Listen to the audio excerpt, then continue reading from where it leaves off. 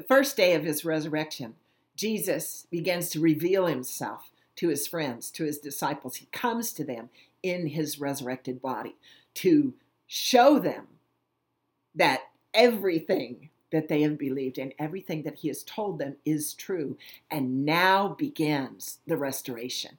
Now the kingdom is advancing, and that all who have received him, who believed him, who are following him, have a commission to go into all the world and share the good news, the gospel that Jesus Christ has come to redeem the world, to restore mankind to God, their Father, and ultimately to renew all of creation. And so here Jesus is. He has come and he has spoken directly to Mary Magdalene in the garden. He's come and appeared in the midst of the disciples and said peace and spoken with them. And now he's come back a week later. Thomas is with them this time. He was unbelieving until Jesus does what Thomas said, shows him the marks in his hands and his side. And Thomas is renewed, no longer unbelieving.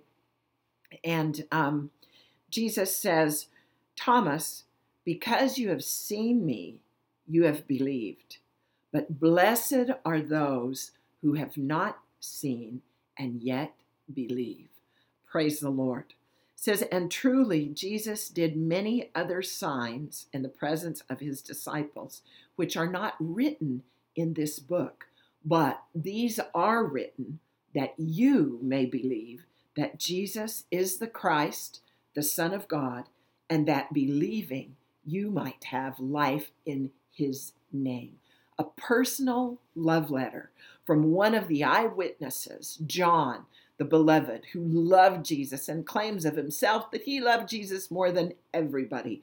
But he has written this love letter directly from the Lord, from his own experience, his own life eyewitness of Jesus before and during and after his death in the resurrection.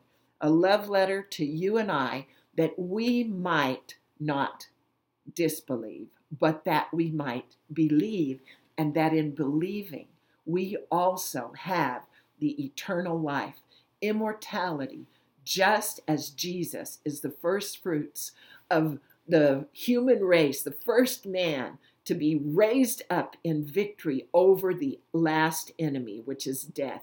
You and I, through faith in Jesus Christ, also have that victory. And that victory, the reality of the resurrection, is the hope on which our Christian faith and, in fact, our walk and our life every day is founded.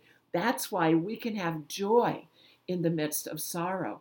That's why we can have hope when dismal things are happening all around us, because we know that we have a future, not just in this life or in the conditions of the natural world still under the bondage and burden of sin, but the reality is Jesus is reigning and ruling until every enemy is put under his feet, and he is coming again to restore the world. There will be a new heaven and new earth, and you and I, who have believed and have received him, will be ruling and reigning together with him in the new creation.